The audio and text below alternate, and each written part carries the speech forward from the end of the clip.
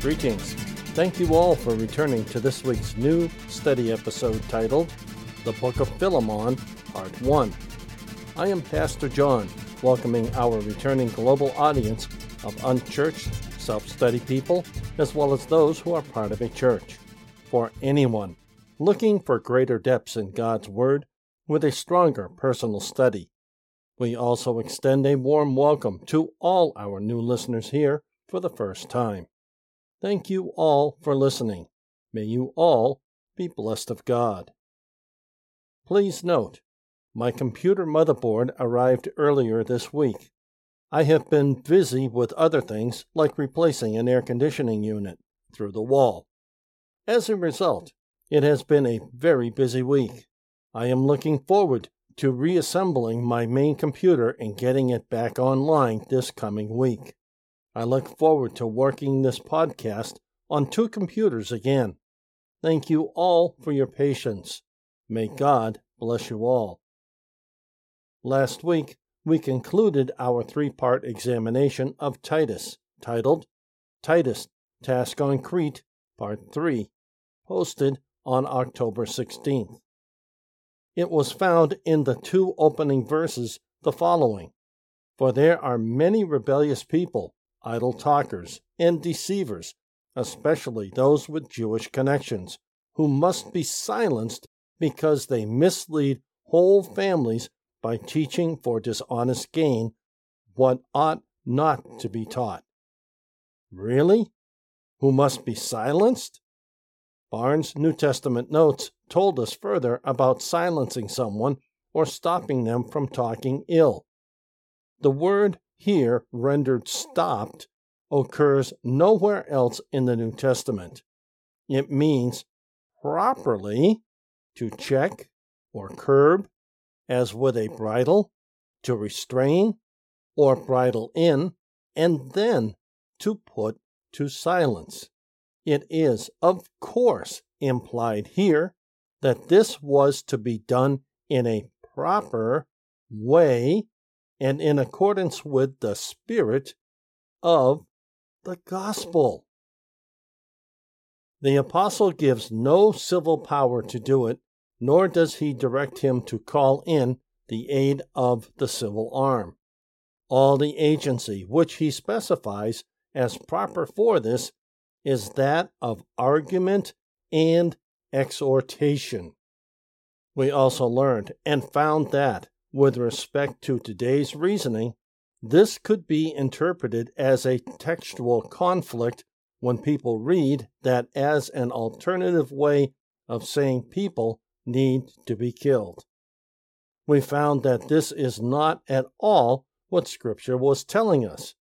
We also learned from the main focus of this study that not a couple of Jews of the day or a few Jews of the day, but many Jews of the day were on the island of Crete.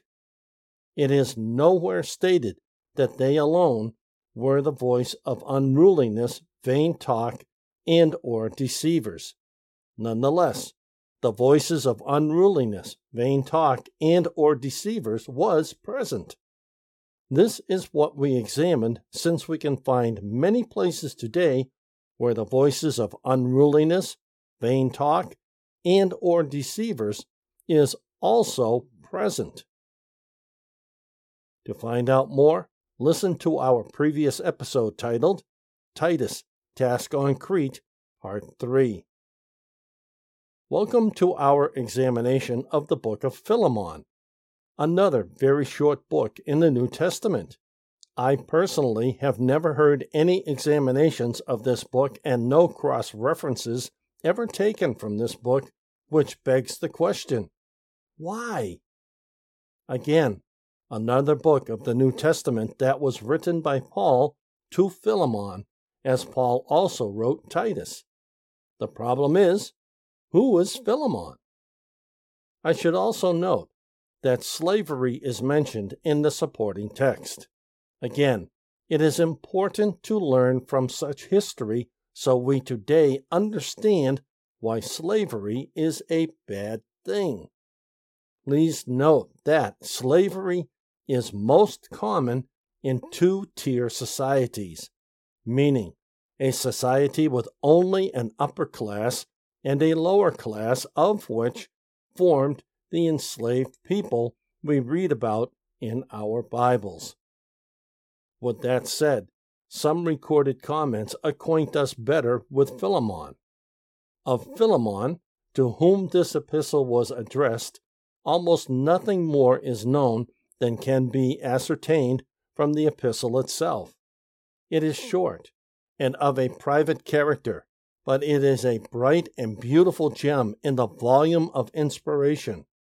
From Colossians chapter 4, verse 9, it may be inferred that the person to whom it was addressed was an inhabitant of Colossus, since Onesimus, concerning whom this epistle was written, is there mentioned as, quote, one of them, end quote. He is said by Calmet and Michaelis to have been wealthy, but this cannot be determined with certainty, though it is not improbable. The only circumstances which seem to indicate this are that Onesimus had been his, quote, servant, end quote, from which it has been inferred that he was an owner of slaves, and that he appears to have been accustomed to show hospitality to strangers, or, as Michaelis expresses it, quote, traveling Christians, end quote. But these circumstances are not sufficient to determine that he was a man of property. There is no evidence, as we shall see, that he was a slaveholder, and Christians in moderate circumstances were accustomed to show hospitality to their brethren. Besides, it is not said in Philemon that he was accustomed to show general hospitality, but Paul merely asks him to provide for him a lodging. It is probable that he had been accustomed to remain with him when he was in Colossus. It is quite clear that he had been converted under the ministry of the apostle himself. This appears from what is said in Philemon, verse 19. Quote, I do not say to you how you owe unto me even your own self. End quote. This cannot be understood otherwise than as implying that he had been converted under his preaching, unless the apostle, on some former occasion, had been the means of saving his life, of which there is no evidence. Indeed, it is manifest from the general tone of the epistle that Philemon had been converted by the labors of the author. It is just such a letter as it would be natural and proper to write on such a supposition. It is not one which the apostle would have been likely to write to anyone who did not sustain such a relation to him. But where and when he was converted is unknown. It is possible that Paul may have met with him in Ephesus, but it is much more probable that he had himself been at Colossus, and that Philemon was one of his converts there. It is evident from the epistle that Paul regarded him as a sincere Christian, as a man of strict integrity, as one who could be depended on to do right. Thus, in Philemon, verses 5 through 7, he says that he had heard of his, quote, love and faith toward the Lord Jesus and toward all saints, end quote. Thus, he confidently asks him to provide for him a lodging when he should come, and thus he expresses the assured belief that he would do what was right towards one who had been his servant, who, having been formerly unfaithful, was now converted and, in the estimation of the apostle, was worthy of the confidence and affection of his former master. In regard to his rank in the Christian church, nothing whatever is known. Paul calls him his, quote, fellow laborer, end quote. But this appellation is so general that it determines nothing in regard to the manner in which he cooperated with him in promoting religion. It is a term which might be applied to any active Christian, whether a preacher, an elder, a deacon, or a private member of the church. It would seem clear, however, that he was not a traveling preacher, for he had a home in Colossus, and the presumption is that he was an active and benevolent member of the church who did not sustain any office. There are many private members of the churches to whom all that is said of Philemon in the epistle would apply. Yet there have been various conjectures in regard to the office which he held. Hoffman supposes that he was a bishop of Colossus. Michaelis supposes that he was a deacon in the church, but of either of these there is no evidence whatever.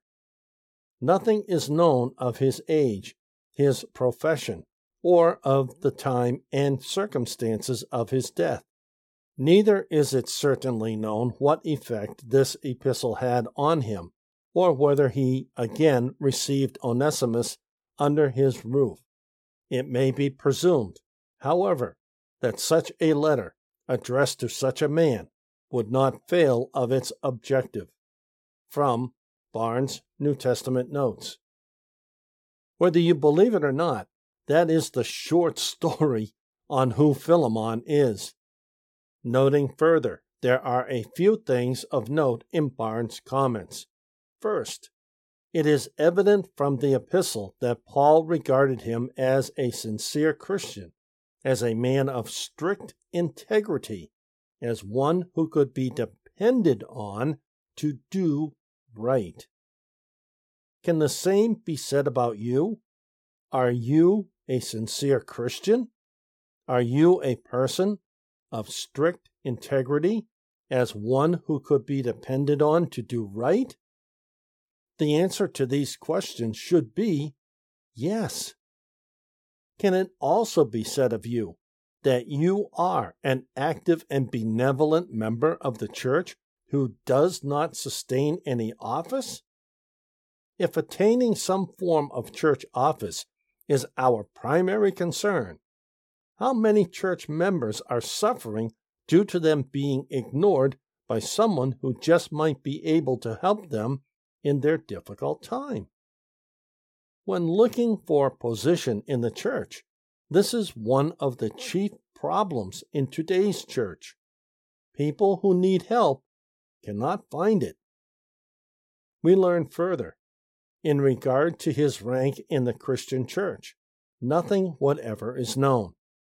Paul calls him his, quote, fellow laborer, end quote, but this appellation is so general that it determines nothing in regard to the manner in which he cooperated with him in promoting religion. It is a term which might be applied to any active Christian, whether a preacher, an elder, a deacon, or a private member of the church. Are you a fellow laborer?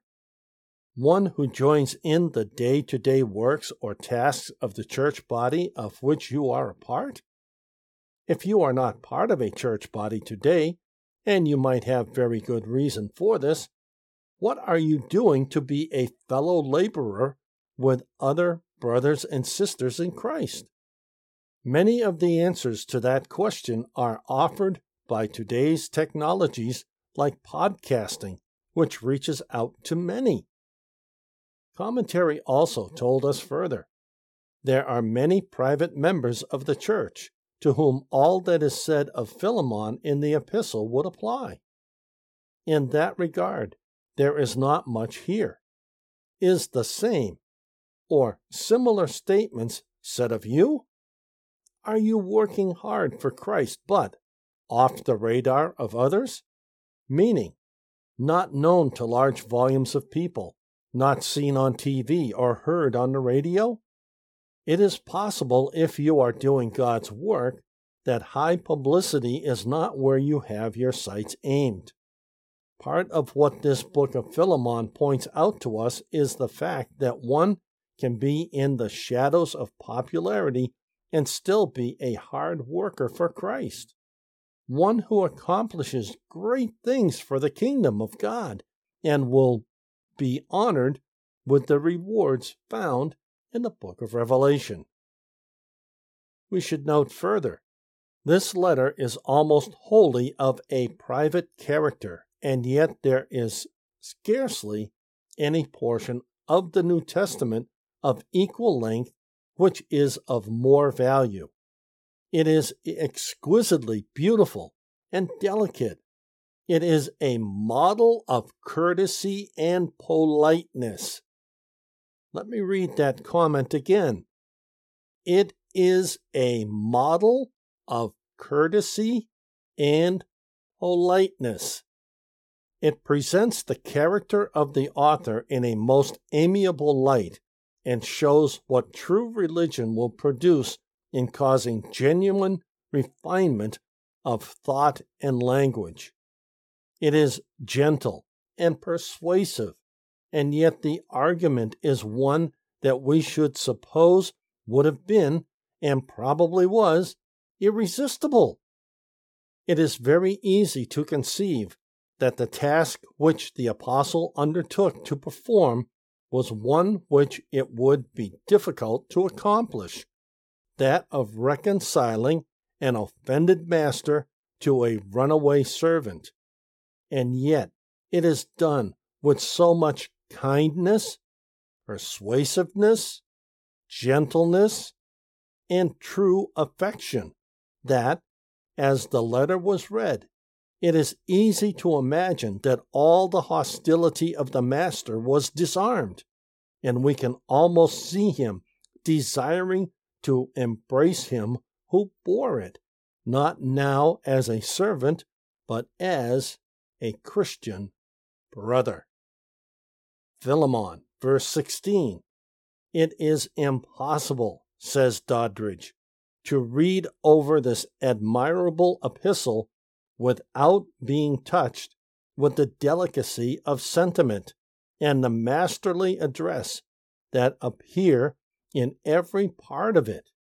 We see here, in the most striking light, how perfectly consistent true politeness is, not only with all the warmth, arid sincerity of a friend, but even with the dignity of the Christian and the apostle. And if this letter were to be considered in no other view than as a mere human composition, it must be allowed to be a masterpiece in its kind. As a specimen of the courtesy and politeness which the Christian ought to practice at all times, as well as furnishing many valuable lessons on Christian duty. It deserves a place in the volume of inspiration, and a material chasm would be produced in the instructions which are needful for us if it were withdrawn from the sacred canon. From Barnes' New Testament Notes. There are a few things we need to note here that are very important to living our lives in Christ if they are to have meaning and purpose. Notice first what Barnes said of this letter by Paul to Philemon. It is exquisitely beautiful and delicate. It is a model of courtesy and politeness. It presents the character of the author in a most amiable light and shows what true religion will produce in causing genuine refinement of thought and language. Over my time as a born-again Christian, I have seen many issues in church bodies not dealt with this way. Instead, in far more demanding and personally harmful ways, harming what people feel and think of God and His people who say they follow Him. This clearly is never our objective when dealing with other people, saved or not. so that they are willing to accept God if they do not know Him, or repent to God if they do. We do this by being gentle and persuasive, and yet the argument is one that we should suppose would have been, and probably was, irresistible. It is very easy to conceive that the task which the apostle undertook to perform was one which it would be difficult to accomplish, that of reconciling an offended master to a runaway servant. And yet it is done with so much kindness, persuasiveness, gentleness, and true affection that, as the letter was read, it is very easy to imagine that all the hostility of the master was disarmed, and we can almost see him desiring to embrace him who bore it, not now as a servant, but as a Christian brother, or sister, as the case may be today. Remember, in these days, life also was in a very male-dominant society, unlike today. However, many people can say they were turned away from error by another person in Christ who was gentle and persuasive, with an irresistible argument. How many people can say they were turned away from error by another person in Christ who was gentle and persuasive with an irresistible argument? Unfortunately, I can tell you, here in America, it has been way too infrequent based on my personal experience. Is the reason it is so infrequent in my world stated here? That the task which the apostle undertook to perform was one which it would be difficult to accomplish? Today, we can see it as the reconciling of an offender to the one they offended. We are told that it can be done. How is it done? It is done with so much kindness, persuasiveness, gentleness, and true affection. In order to do that, what was done here by Paul requires these 4 attributes in us: kindness, persuasiveness, gentleness, and true affection are these 4 attributes we all need in order to correct, as Paul did with Philemon. With those 4 polished attributes, could you disarm all hostility in another? We see here, in the most striking light, how perfectly consistent true politeness is, not only with all the warmth and sincerity of a friend, but even with the dignity of the Christian and the apostle. This is a specimen of the courtesy and politeness which the Christian ought to practice at all times, as well as furnishing many valuable lessons on Christian duty. Next week, we will continue our examination in Philemon. Like Titus, it is a short single chapter, 25 verses long. Given its length and what we can learn from Philemon, this will be a 4-part examination. Join us next week for our next episode titled The Book of Philemon, Part 2.